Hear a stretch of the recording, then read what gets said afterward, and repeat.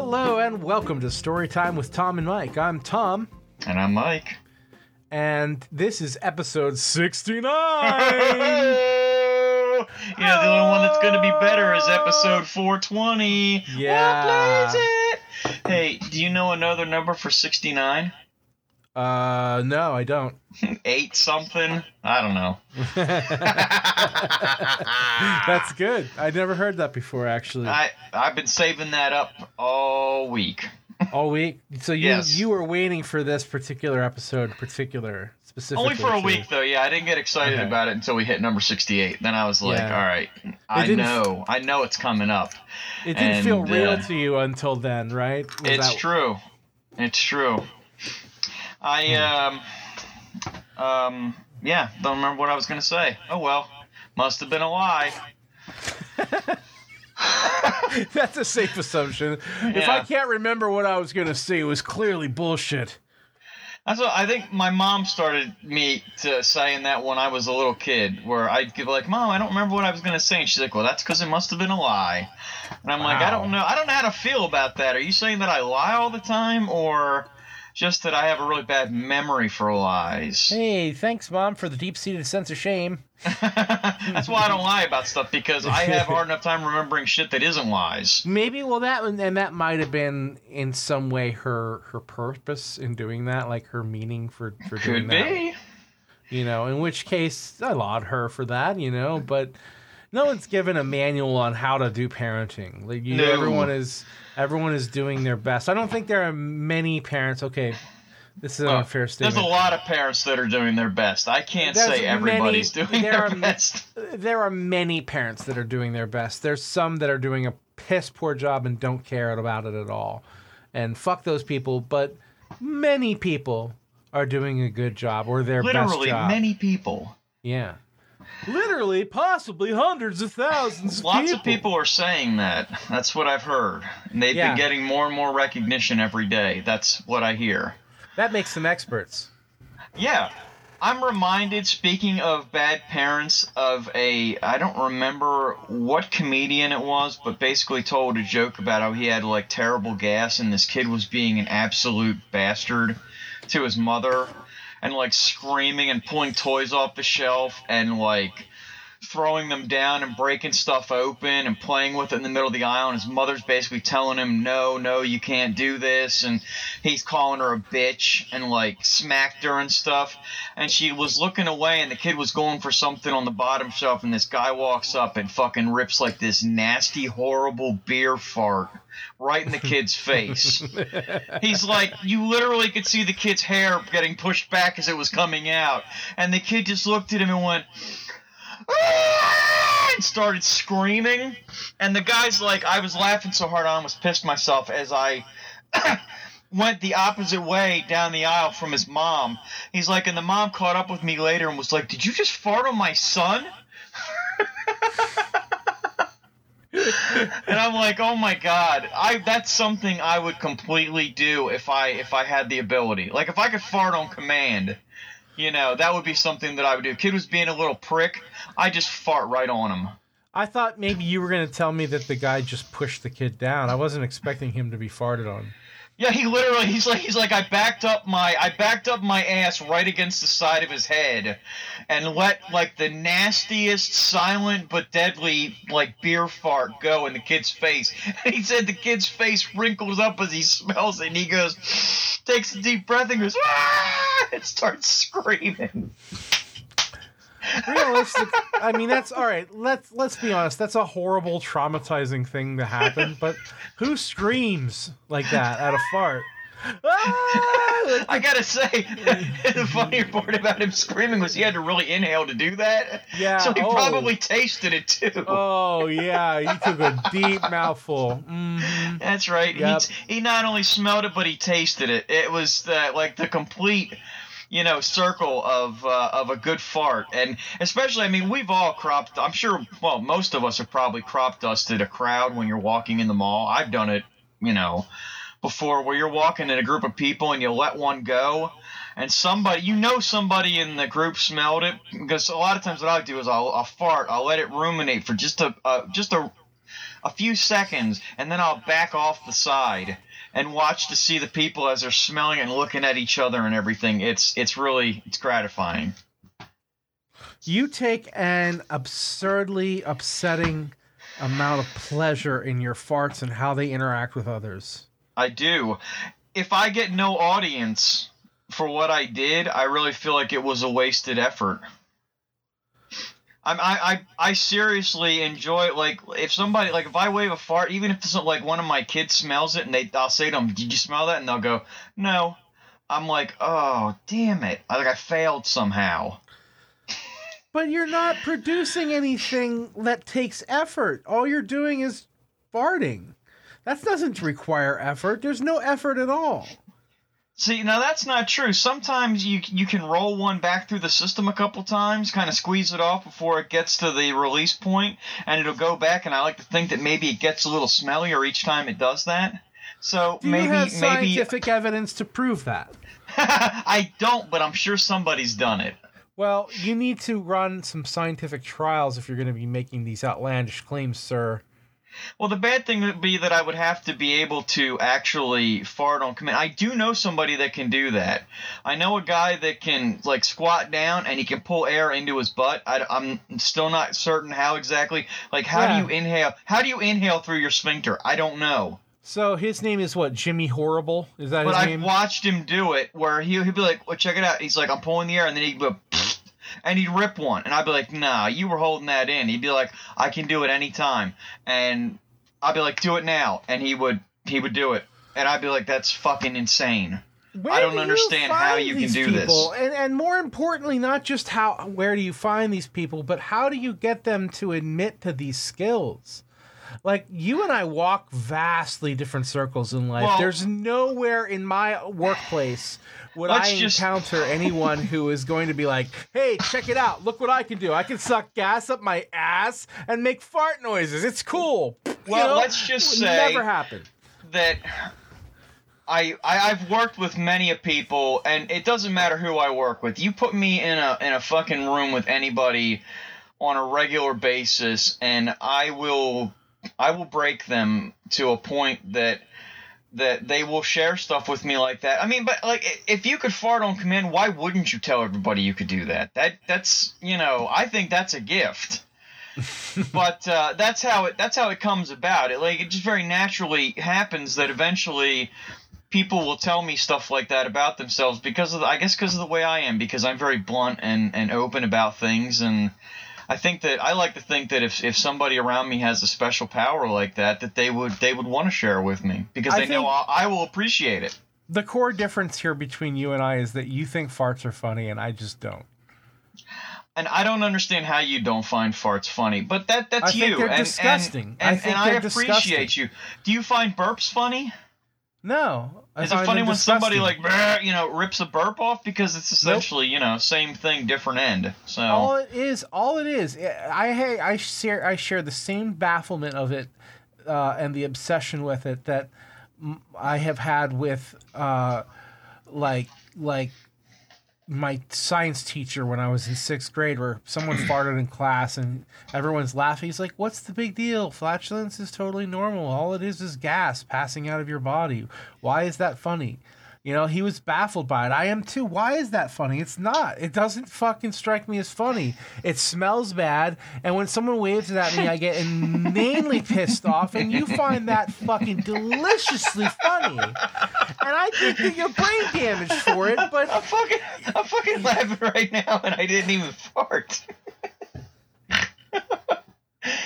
You're right. And you and that science teacher are part of a small subset of people who don't find gas funny, because I think universally, if I was in a room with people from all different countries and I farted, that probably the majority of that room would laugh. Okay, I think it's a universally humorous thing. That's fine. I don't disagree with that. I think that is probably one of the oldest forms of humor. I'm just saying it's not a particularly good one. I think it's timeless. And if I ever stop finding farts funny, I think I've reached the end of the line. Well, I think that's the end of it. I stopped liking them when I was in like middle school. I stopped thinking of them as funny in middle school. I'm just saying that in that way I am more mature than you and far more superior. So you did find them funny though before that point. I did. Okay. But then I grew up. That's what I'm saying. Did a fart hurt you at some point in time, Tom? Do you want to talk about it? Yeah, they stink. They're disgusting. They linger. They're foul.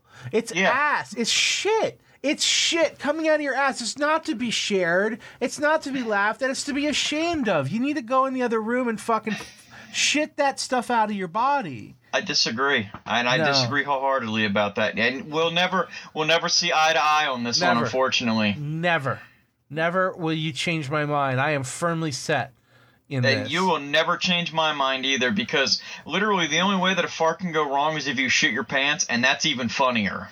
No, that's horrible. Oh, man. All right. A good pants shitting story can be really funny. That's true. But I don't... There's usually some circumstance that is undeniably funny in a pants shitting story. If you were to come up to me in one of your legendary, hey, Tom, check it out, and farted, and you ended up shitting your pants...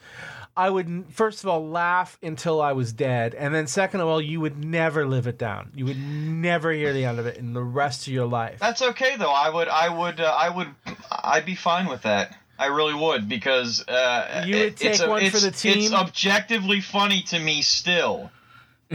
Like times that I have accidentally shit my pants, and I'm not talking when you're sick or something like that. I'm talking like you trusted a fart and it got away from you. Mm-hmm. Or something like that. Yeah, mm-hmm. I still chuckle to myself thinking about that. And I'm the one that suffered, because I either had to ditch my pants and my underwear and wipe my butt somewhere that, possibly with less than ideal wiping apparatus, etc., or tie a jacket around my waist and make my way to the car to leave. I don't know. I still think that's funny. Well, all right. So I'm willing to draw the line there, because farts aren't funny to me because anyone can do them. But shitting your pants requires real dedication. Either you need to be really into that, like sexually, or you are so committed to the joke that you were willing to trust a fart that was not reliable. And you ended up shitting your pants, like for a joke. All right. At that point, it becomes hilarious. Wow. I don't know that I would do it for a joke. You see, I think that for me, shitting your pants is funny when it. No. You're misunderstanding me. I'm not saying that you did that you shat yourself on as a joke. I'm saying that you took it to the edge where you might very well shit yourself for the joke. You know what I mean? And then you ended up passing that line. That's what makes it funny, is that you took the risk and you ended up getting fucked for it, and you just shat your pants. That's hilarious to me. All right. There's two guys that I used to work with that decided to have a farting contest, which I still think, unless you've been popping off, or that it's coming because you got some bubbly guts or something, it'd be very difficult to have a farting contest because they're so unpredictable at times. But these two guys pushed it to the limit, and one of them did end up shitting his pants, took his underwear off and threw them out in the employee bathroom, and then he had to wear a scratchy, disposable swimsuit for underwear for the rest of the evening. That was funny. That was some funny shit. And you shit your pants, you're automatically the winner of the fart contest. I don't care what anybody says. Yeah. Kind of like a consolation prize, actually. But, when I was in the Army, there was this guy whose last name was interestingly enough, Brown. And see, that I find funny. So Brown shat his pants during his final PT run. Like, we had the PT test, and that's like push-ups, sit-ups, and a 2-mile run. Which could help loosen your bowels up a little bit. Well, the thing is that he had not been able to successfully pass his run, and he was about to graduate out of AIT.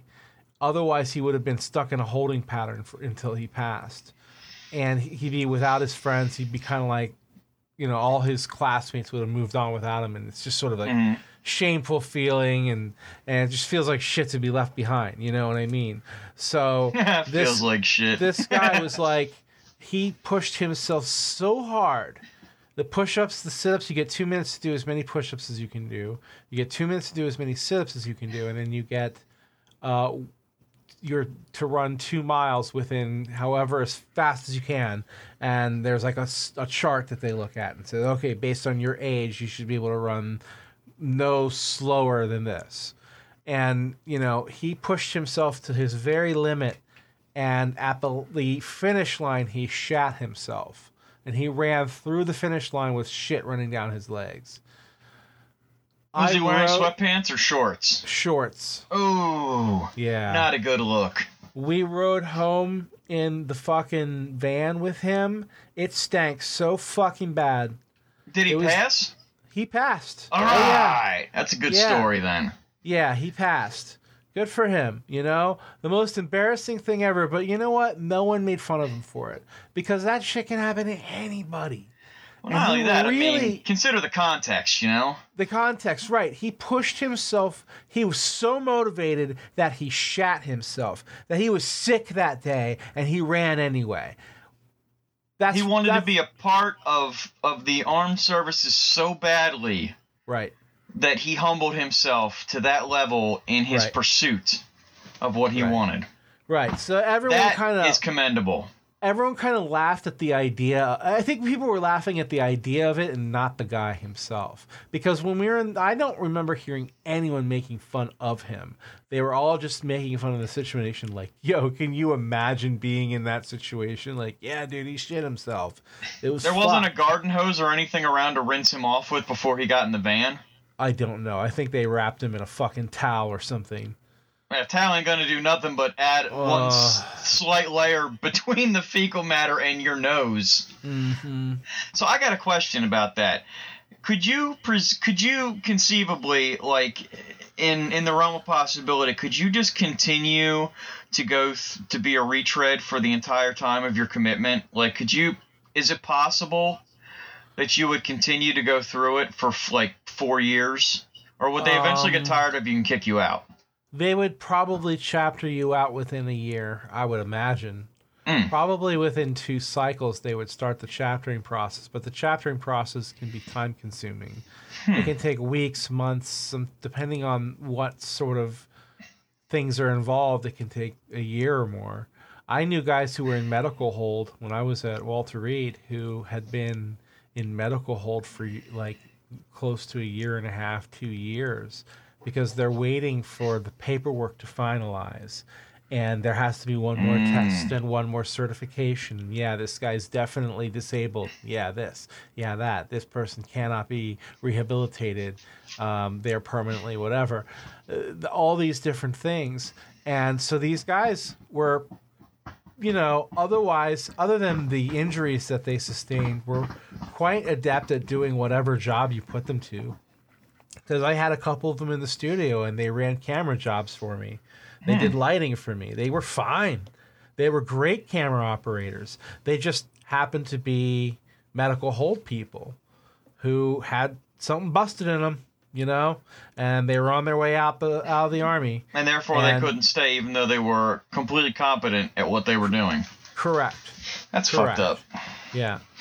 Yeah, and I saw it happen multiple times. And I mean, we're not talking like, you know, they're suddenly going to be handed a gun and sent, you know, running out into a battle somewhere. Right. More than, you know, like the chances of that happening are so small. They would most likely just be a camera operator for the communications the entire time. This was in a Washington, D.C. unit, a garrison unit. There were no deployable troops in the camera branch or in the Directorate of Information Management at all. Why not just let them finish it out, you know? Yeah, I don't understand it. Well, you're talking about... Listen, do you know why I left the military? I'll give you the real reason why I left the military. I had been in for 2 years, and I was not passing my tape test. I could pass my PT test without a problem every single time. My run was getting consistently better. My ability to do push-ups and sit-ups was improving every single time, but I was too fat for the chart. Or I was too heavy for the chart. So when they took my weight, they said, we need to tape you. So they wrapped this fucking tape measure around my gut and around my neck, and they do this calculation. They do that 3 times, and then they say, nope, you failed the tape test. You got to be on special PT, which means you have to go to extra PT in the morning, get up even earlier. You have to you're not eligible for any kind of accommodations or rewards or of any kind. You're not eligible for promotion. So I was stuck as an E3 for like a year. And I tried my ass off to lose that weight, but I just couldn't do it because it's my body type. I never failed a PT test. Not since basic training did I once fail a fucking PT test. But they fucked with me, and they fucked with me, and they fucked with me, and I finally broke, and I stopped going to PT. And they ended up serving me with extra duty, like, UCMJ action. I ended up with extra duty on my fucking birthday and New Year's. The commander who ran my unit was a cunt. And she hated men, and that was a known fact. Oh, fantastic. Yeah. I worked for somebody that was like that. Yeah, I know you did, and so I knew you'd be sympathetic to this. Kind of person that would say things like, oh, that's just the way men always have to be. That's how they always think, like making terrible generalizations so that I understand the misogynistic end of things when women say, Here's what happened. These guys hate women.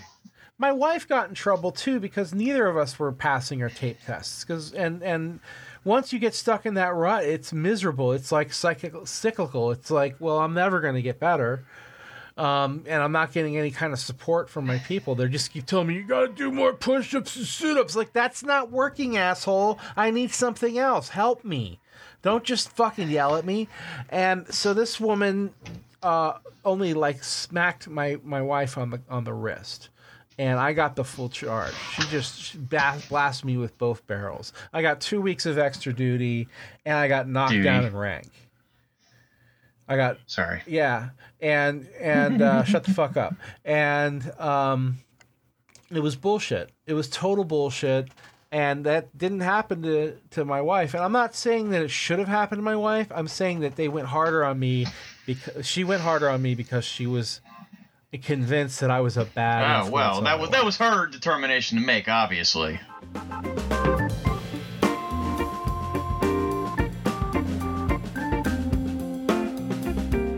Since today is episode number 69, let's consider some things. Excuse me. Oral sex had to come from somewhere in history. So people have been noshing on the old nether regions, going mouth to south, just getting right in there, licking and sucking and chewing on stuff. How the fuck did they manage to do that before cleanliness standards would have been to what we have today? Was it okay to just dive face first into some raggedy old muffin or some fucking nasty blister-looking hot dog? Well, as far as I know, all oral sex was created in 1950 by the guy who did the cereal, Kellogg. Yeah. I thought you were going to say his name was like Oral Sexington. He was from Boston. That's what they named it after him. Oral Sexington. That sounds like a British guy to me. I don't know if that would be a Boston guy.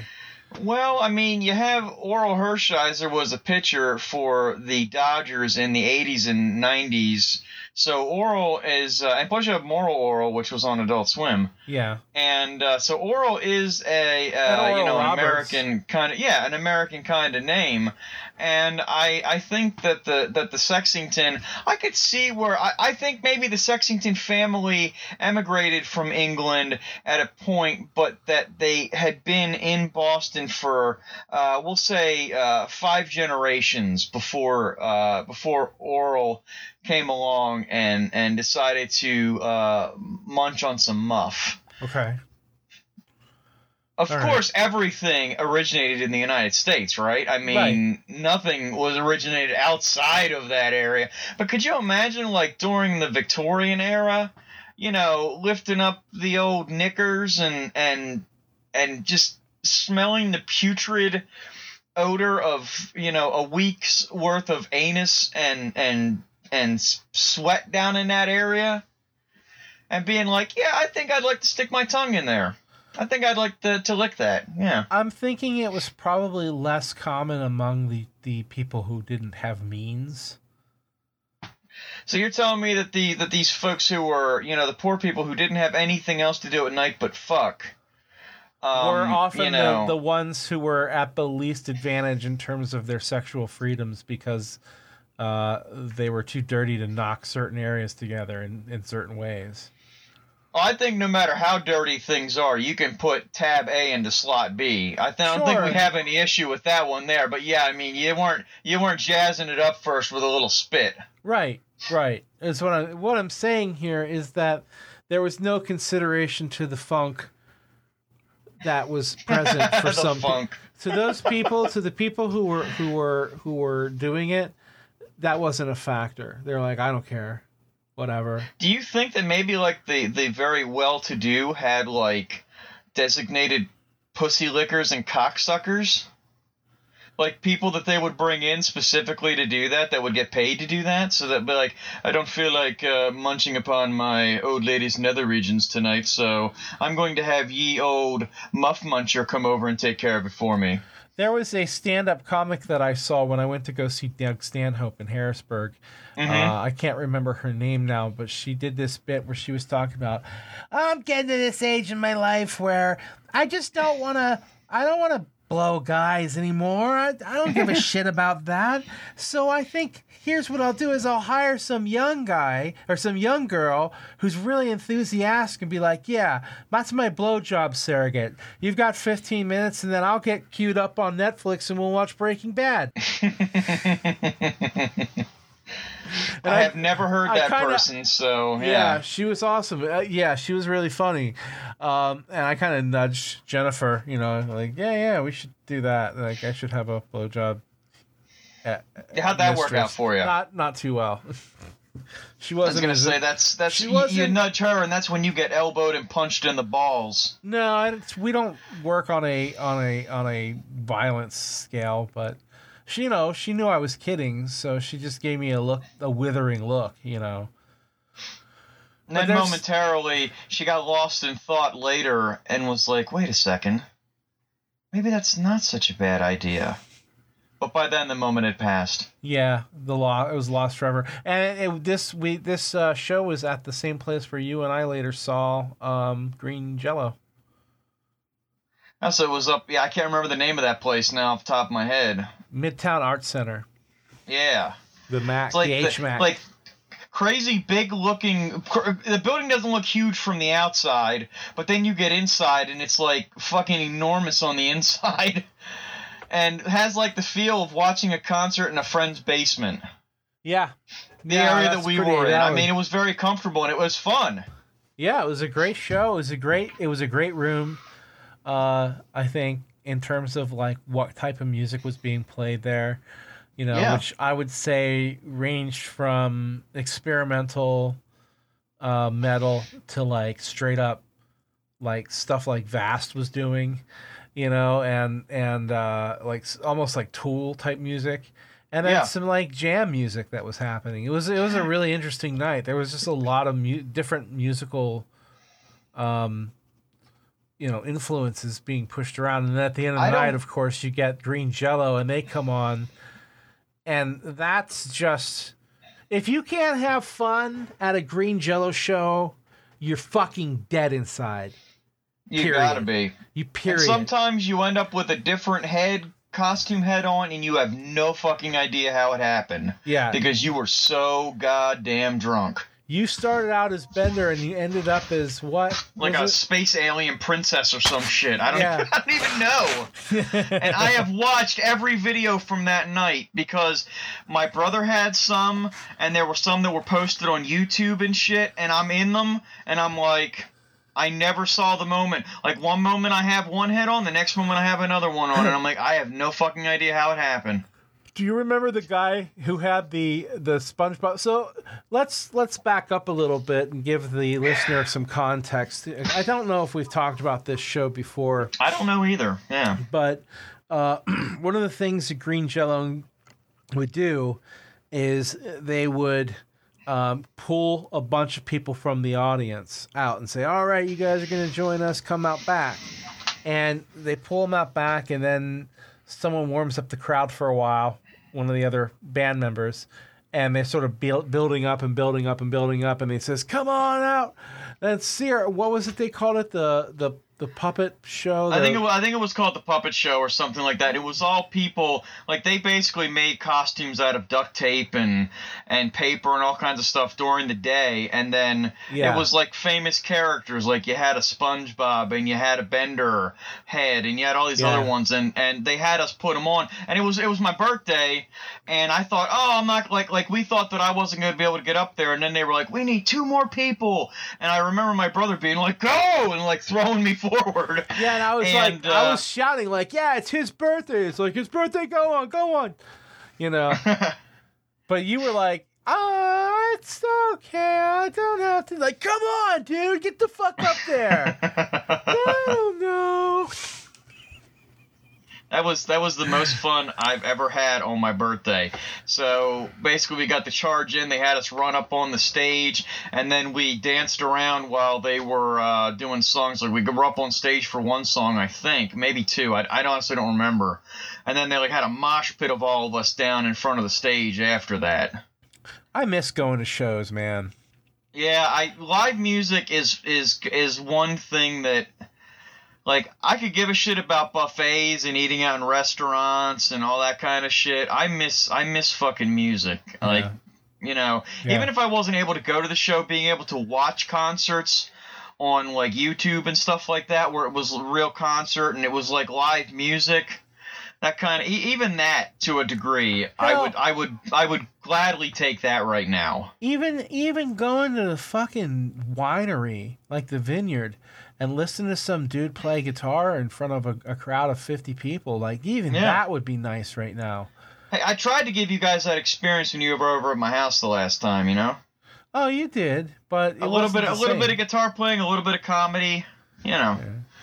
Well, it wasn't the same. You weren't busking, man. You know what I mean? Like you weren't out there trying to earn a living. You're right. What I need to do next time is I need to have a case on the floor propped open. Right. With a couple of quarters in there, so when you guys come over, you need to throw a few bills in there or loose pocket change. Yeah, you need, but you need to seed it. You need to have at least $2. Oh, you always have to seed, otherwise people don't know what you're doing. Yeah, you need to seed it with at least $2 in like quarters, nickels, and dimes. No penny, maybe a few pennies, but maybe even a dollar bill or two. You know. I would say that depends on time of day when you're setting up. Listen, I think it all has to do with your setting also. Like if you're in a place where people have money, you know, you're doing this shit in New York and you're playing like a Grand Central Station. Yeah, you probably throw a couple bills in there because the people that come through there have some money. I read this story and I don't know if it was Stephen King or some other author, but it's a story about this guy who he gets up in the morning, he kisses his wife goodbye, he takes his shit and he goes on the train, rides out into the city, gets off at this one station, goes into an office building, enters the office building, climbs up a vent through to the office complex above, which he also rents, changes out of his clothes into the clothes of a ragged hobo, takes this special case that he's brought that has a trapdoor in it so he can drop money into the bottom of it anytime he wants, and he seeds it with a couple dollars, and he goes out and he pretends to be blind. And he stands out there all day, and he makes a fortune. Just a fortune. Probably making around $500 to $600 a day in coins. And then he takes it, go back to his office, changes back into his clothes, goes back downstairs, enters out the other office. So there's no obvious connection between these two people on the cameras or anything like that if they ever decide to look. And then he goes home. Well, there's this cop that's tracking him because he's wise to him. But this guy is saying a lot of the people that you see out there panhandling every day, those guys clear, $150,000 a year. After and they don't pay a dime in taxes. They're all just cash. You know what I mean? And these guys have you'd be amazed, this poor homeless guy. He's got filthy dreads and a disgusting beard. He's also got a $150,000 car. Well, I mean, that's one of the bad things about panhandlers, and we don't see them very often where we're at, but the local Walmart has a tendency to have them. And I've seen the people before where they'll be they got a sign, and people try to offer them food, and they're like, I don't want food. Right. I need cash. And then we actually saw the one guy getting into a Subaru that was parked across the lot with out-of-state plates on it. Yeah, exactly. And I'm like, he drove here from somewhere else to do this because he'd probably be too embarrassed to do it in his hometown. But, here he is. And he probably doesn't need the money, So I would stick to if you're gonna donate. It had nothing to do with that. We weren't talking about this, but if you're gonna donate to an organization that actually takes care of people instead of shit like that, because then you're sure that it's going to where it needs to go. Right. Exactly. Well, and you never know who's trying to bilk you. Did I ever tell this story on the show before about the guy who says yeah, right? Did I ever tell you about that guy? You may have, but I don't remember. I was walking around my building. This was in Harrisburg, and I'm walking around the building. Oh, you did tell this story, yes. And there's this guy in a full three-piece, well, not a three-piece suit, but a two-piece suit, a nice pair of pants, a jacket, tie, and white shirt, and it was disheveled, not disheveled to the point where he looked like he'd been sleeping on the street, more disheveled like he'd had a bad day and said, fuck it, I'm untucking my shirt and loosening my tie. Fell asleep in his car during lunch and never put his shit back together. Exactly. Yeah, it was sloppy, but it wasn't outrageously so. And he turns to me as I'm walking by, and I'm walking around my building trying to get some exercise, just trying to get some fresh air, and this guy's yells loud enough for me to have to turn my headphones off and take them out of my ears and says, "Do you have some spare change, man?" Blah, blah, blah. Starts and I'm like, "No, I don't have any money." He goes, "Yeah, right." Just like that. And I'm like, "Wow, dude, really? With that attitude, I'm surprised no one's giving you any money." He goes, "Go fuck yourself." And then without hesitation turns to the next people who are right behind me and says, "Do you have any money?" No sense of shame. I might have just been tempted to go and get some bills and be like, well, I can go fuck myself with this $10. Yeah. At that point. Yeah. Hey, look at me. I'm going to go hit the ATM. I'm going to have a nice lunch. You can't have any. See ya. Fuck you. Give it right back to him. Man, that's not the way to be if you're expecting some handouts. Come on now. Yeah. Yeah, but it requires a little humility too. On the other hand, it's interesting how some homeless people will treat generosity or compassion like it's an insult. I'll give you a good example. Every day I'd be out, this is when I smoked. I'd be out smoking my cigarettes, and there'd be some guy who would come up.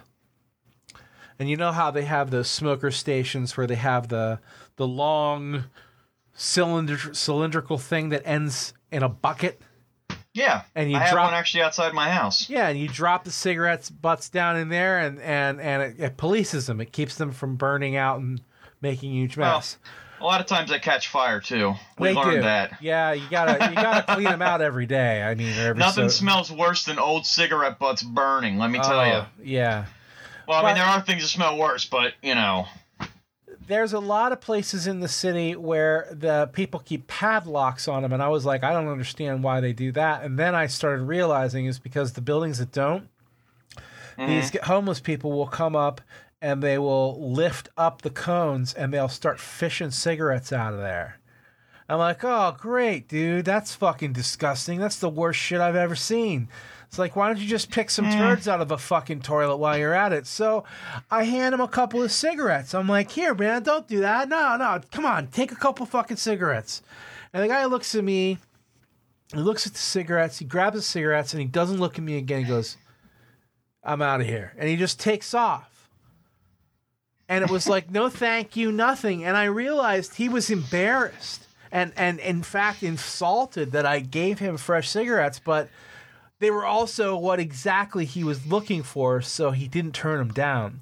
So he was, you know what I mean? It was kind of like it was weird. It was a very strange interaction. And it happened to me a couple of times where it was like, I expected a thank you or something, you know, just out of politeness. I wasn't like mad that it didn't happen, but it was more like that. It wasn't the result that I got wasn't like, oh, thanks so much, man. It was more like, fuck you for judging me, but I'll take your fucking cigarettes anyway. Yipe. Yeah. Jeez. Yeah. It was weird. It was very strange. I mean, yeah, we've had. I mean, I've had. Because I'm usually, I mean, I worked in the hospitality industry, and some of that stuff stays with you even long after you've done that, where I'll hold doors for people, and if I see somebody struggling with something, I'll be like, hey, would you like me to help you with that or whatever? And I've had people yell at me before when I was like, well, I'm heading into the store. Would you like me to take your cart back? And they're like, no, I can do it myself. Yeah. I'm like, I wasn't fucking implying that you couldn't. I just thought it'd be easier because...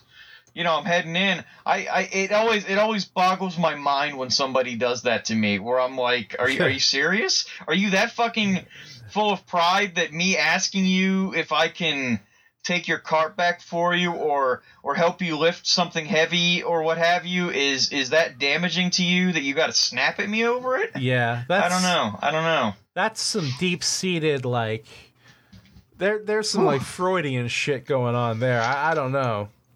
Yeah, man, somebody asked me if I need help. If I don't, I'll be like, no, I appreciate it, thanks. And if I do, I'll be like, yeah, please, thank you. I love people I've never scalded anybody for trying to help me. I like people who will like you'll hold a door for them. It's like a two-way door. You know what I mean? There's two of them. And you hold the door open for them, and then they lock eyes with you and purposefully open the other door as if to say, I don't need your fucking charity. It's like, I'm just holding a door for you, man. God damn, don't take it so fucking personally. I don't know. In that situation, I'd be real tempted to be like, really? Just be looking at him and be like, seriously? You know what? Or shrug your shoulders and keep walking. I don't know. No, you actually, what you do in a situation like that is you actually get right up in their face and obstruct them. Prevent them from moving forward at all. Be like, sorry, am I in your way?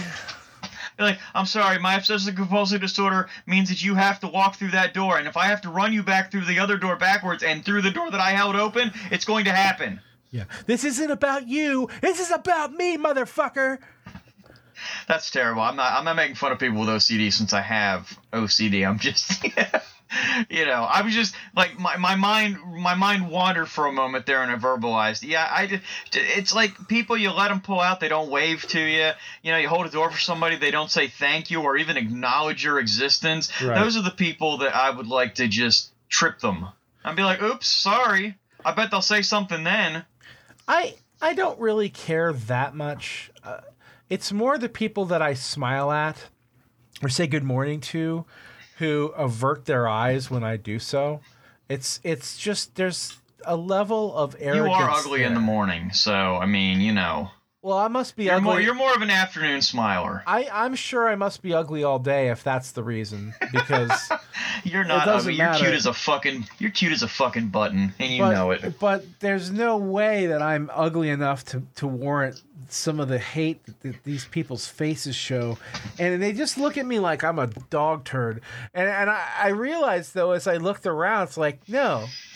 They look at everything and everybody that they don't know and implicitly trust as a dog turd.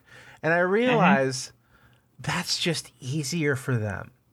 It's just easier for those people to be afraid and fearful of everyone and everything around them. Yeah, isn't it just easier to form bonds with people and actually branch out and figure out, hey, this person and I might actually get along if we tried. Isn't it easier just to take the simple route and hate everything? I guess than to possibly have to have a conversation with somebody and show interest in things? Yeah. Oh, that's icky. I don't want to do that. Yeah. People are complicated. I want my life to be simple, like a sitcom. And I'm not going to get into politics, but I am going to say, I have now twice worked the polling station during elections. Mm-hmm. And I meet lots of people that I would never get along with. Right. Because our ideals are skewed from one side to the other, and but I am polite and fucking joke around and tell everybody to have a nice day and thanks for coming in and everything else during the entirety of the time that I'm there. Right. You know, because it's easier to be nice than it is to be angry and miserable all the time, in my opinion. That doesn't make me, I'm not better than anybody by saying that, and I'm certainly not saying it to be like that, but I just don't get, like, if you're going to be angry all the time, I feel like that's a bad existence, man. That's just not the way to go. You're going to have ulcers and fucking diarrhea and everything else all the time. Yeah. And not just because you eat stuff you shouldn't. Yeah, no, you're absolutely right. Yeah, that whole attitude shift thing is important, and I'm interesting. It's interesting that you bring it up because, like this, the last couple of years have been real tough for me. In terms of like depression and stuff like that, and especially. Well, I'm right there with you, bud. And especially this time of year. Has been particularly tough, and something that I'm learning. You and I mirror each other so much in that respect. Yeah, something I'm finding is helping in small but measurable, like noticeable, ways is small lifestyle changes, eating a little better, exercising every day, like going out and walking for 2 miles a day, meditation.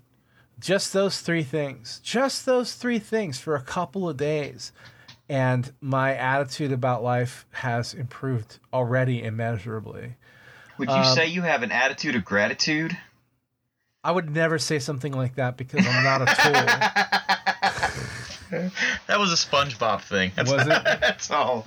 Okay. Well, I that sounds way too much like some new age woke bullshit that I refuse to utter. I think it actually comes from the guy that works in your office that's always got the, like, tons of motivational things on his wall and is always saying, plucky little things, and probably was in human resources at one point in time. That's the kind of thing that somebody like that would say. Come on, man. Be glad you have a job today. Have an attitude of gratitude. Yeah, that does sound like either someone who worked in HR, like, specifically in the people orientation stuff, like orienting people to the new company and says things like doggone it and shit all the time. Yeah. Or like a high school guidance counselor would be another good fit for someone with that personality.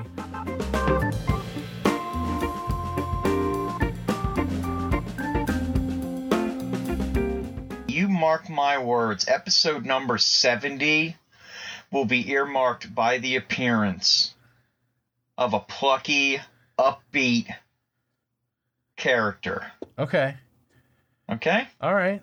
His name is probably going to be something like Stuart. Stuart? Okay. Yeah, might be Stewart. I'm going to go with Stewart. I think Stewart is where it's at. Okay. I think I'm going to find us a Stewart this week. All right. Well, you should make a note in your planner so that you definitely set some interviews up or whatever it is you need to do to get that Stewart on the show. You're right. What's next Friday's date? Next Friday would be. Oh, you know what? You can't really say that, can you? Because then we'd mess the mystique up of our of how we offset the episodes. I don't think anyone cares, but next weekend is actually the 13th of Friday's the 13th. Oh my goodness! Oh my! He's gonna be plucky and happy on Friday the 13th. Can you imagine? I can imagine. Oh, that is such a fantastic, lead-in right there. That's amazing to be upbeat and plucky on Friday the 13th. Yeah. Ah, that's gonna be good. That is gonna be good. Old Stewart's gonna show up, and it's gonna have to. I'm gonna find every person I know that's named Stewart, and see if they fit the bill. Okay. All right. See if they fit the bill. Stewart. Yep. I like you. You're not like the other people here at the trailer park. Oh, no, don't get me wrong. They're good people. They're fine Americans. But they don't know what the queers are doing to the soil. Have you ever heard that song? No. It's a Dead Milkman song. No, it had to be a Dead Milkman song. It's so fucking funny. It had to be. Speaking of the Dead Milkman, I don't know why I think of the Dead Milkman, but speaking of plucky characters, how about that? I don't know if you've heard of Briscoe Cain, but he is this man-baby looking kind of lawyer from Texas. He looks like he's about 12 years old in the picture that he's taken of himself in the airport waiting to fly to Philadelphia. Mm-hmm. His tweet is, "This Texas lawyer is flying to Philadelphia this morning to link up with a team of attorneys from across the country to fight for a fair and honest election in Pennsylvania. # lawyers for Trump." And he looks less like a, hey, I'm a lawyer, and more like, oh, who's mommy's little lawyer? Well, and that's exactly what it is, because the people who have replied to him are just like shredding him. So Bald E. Murph says he looks like the rootin' tootin'est lawyer on that side of Mississippi. Brittany B714 says, "Can you let me do an in-depth interview on you? I want to know how you went from being from high school being gay with a real boyfriend. I went there with you. To now hating the gay community and to pretending to be an ultra conservative. No shade. I just want to know the process." Oh, yeah, I know, I didn't right? actually see that one. That's shots over the bow. Brendel says, "Did you get in your dad's closet or something? This is like when Bart and Milhouse went to the World's Fair in Knoxville, Tennessee." Saucy Stacy says, "You will never convince me that this lawyer isn't 3 very small children stacked on top of each other." God damn it, that's funny. Oh my god. You got to make sure that you post this, because I will. People are going to see, like, you've listened to this, then you'll get to see it, and it'll all make sense, because he is just the most adorable little lawyer you ever saw. I mean, has anybody actually determined whether he's actually a real lawyer? I have no idea. Or was it a gag? I don't think it's a gag. I think he's the real deal. I mean, I'm looking at his thing. He says he's State Representative HD 128, Texas legislation, father of 5 boys, Burgundy's husband, whatever that means, senior counselor. Father of 5 boys? Yeah. I don't think he has enough DNA in him to pump out 5 boys. Well, I'm not sure either, but one of my favorite hold on, let me find his tweets. One of my favorite people on the internet, Justin McElroy, was slamming on him, and he said his hat is so big to store all the jelly beans that he needs for such a long flight. kind of simple observation that it's just fucking hilarious. Because who doesn't want jelly beans on a plane ride? Right. There is nobody. Unless you really hate jelly beans. In which case, I don't know, there's something wrong. If you completely hate jelly beans, it just doesn't make sense. Yeah. It just doesn't make sense. It's not like fucking candy corn, which is disgusting. Jelly beans are delicious. Travis McElroy says, my ID? It's been some time since someone asked me that. I'm flattered. I left it in the car, but I'll just take this beer and maybe some Twizzlers for my kids. Did I mention I had kids? Yep, 2 of them, 10 and 8. They grew up so fast, but yeah, just the beer and the Twizzlers. That one feels right too. I thought he had 5 kids though. He does have 5 kids. It's ridiculous. Well, so he says. Well, yeah, like you said, he may not have enough body mass to produce that much genetic material. Like, I kind of doubt that, if 5 sperm left his body, he'd be drained like a husk. He looks like... He would look, just dried up, shriveled up. He looks like Eric Foreman from that 70s show in a More cowboy or less. hat. It's just... Dressed as a cowboy. I mean, like, it's not fun. I guess it's not fair to make fun of someone for their appearance, but... Sure it is. He's the one that chose to dress like that. That's true. It's the choice of outfit that he made. It's not really his face. It's the fact that... the rootinest tootinest, that's right. Yeah, in that particular picture, he does look like the rootin' tootinest fucking lawyer in all of Texas. He's like if Yosemite Sam shaved off his mustache. Oh, that would be ugly. That's what he looks like. I can't help it. He looks like a man-child. I find it hard to believe that he's a state legislator, too. I mean, that's easy enough to figure out. Just Google his ass. Yeah, Briscoe Cain, his name is. That fucking name doesn't even... It's like Briscoe County Jr. Right. I when I hear Briscoe, I think of Hardee's and their Frisco burgers from the 90s when they had the Frisco burger. They still have them. And they're... Do they? Yeah, but Hardee's uses nothing but Angus beef now, and I'm not an Angus beef fan myself. I don't like it. Why not? It leaves a bad aftertaste to me. I'm serious when I say that. Like, I think it has an aftertaste to it that I just don't dig. I'd rather eat whatever fucking lips and assholes regular fast food hamburgers are made out of. Gotcha. Than Angus lips and assholes. Black Angus beef. Black anus beef. Are you Googling that guy? No, I'm not. Do you want me to? Yeah. All right. Yeah, let's do a little live search. Okay. Briscoe Cain. Member of the Texas House of Representatives. Is it him?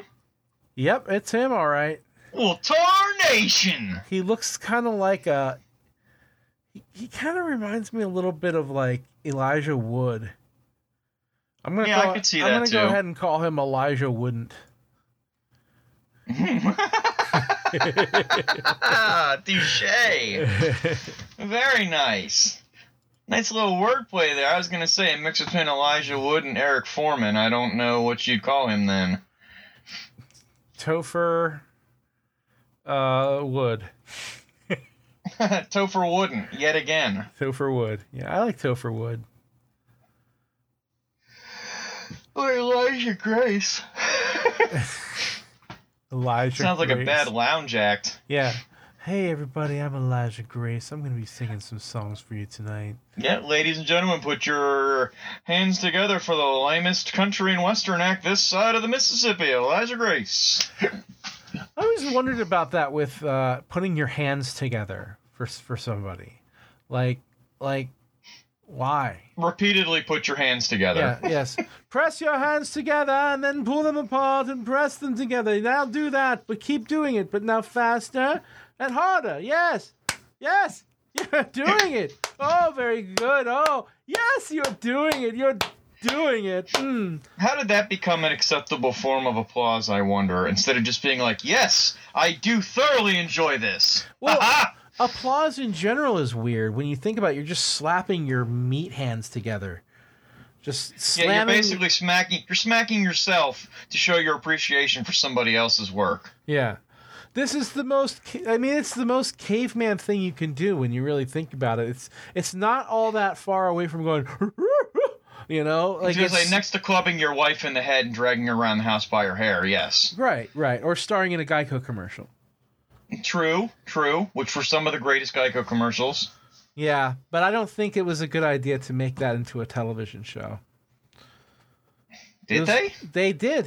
They made a pilot with 13 episodes, and only 6 of them got aired. I need to look this up. That's some homework right there. Yeah, there you go. Because, it was the Caveman show, and it was just not very good because it was one of those things that works great as a 30-second ad spot and not so well as a 22.5-minute sitcom. Yeah, I imagine it might be difficult because don't you run out of the main premise very quickly, which is everybody thinks that things are so easy that he can do it, and then they're like, "I need you to unclog that toilet," and they're like, that was so easy, a caveman. He's like, "Oh, you."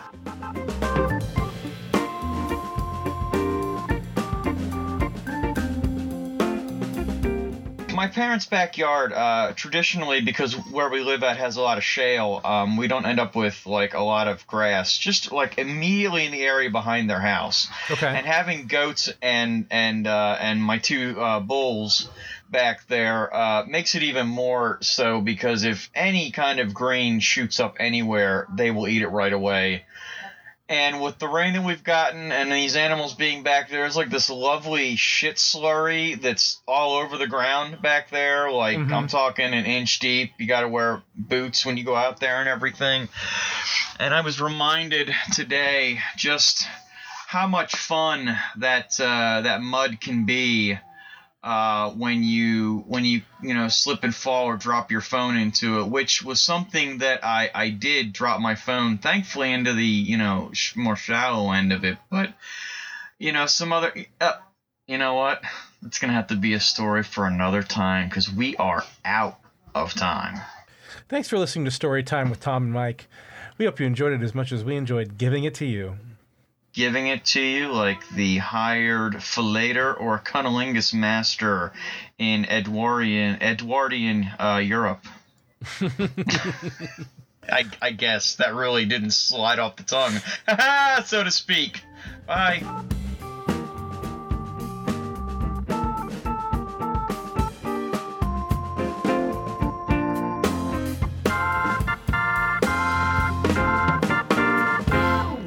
If you'd like to learn more about Storytime with Tom and Mike, visit our website, dembeans.biz, DEMBEANS.biz, where you'll find links to our social media presences, our other web presences, as well as sort of behind-the-scenes stories and links and things like that related to episodes that you've listened to. Yeah, and it's .biz because we mean fucking business. That's right, bitches. Or people, because I don't want to upset you by calling you a bitch. Yeah, I'm sorry. I shouldn't have called you a bitch. It happens, man. Everybody gets called a bitch one time or another, or a son of a bitch.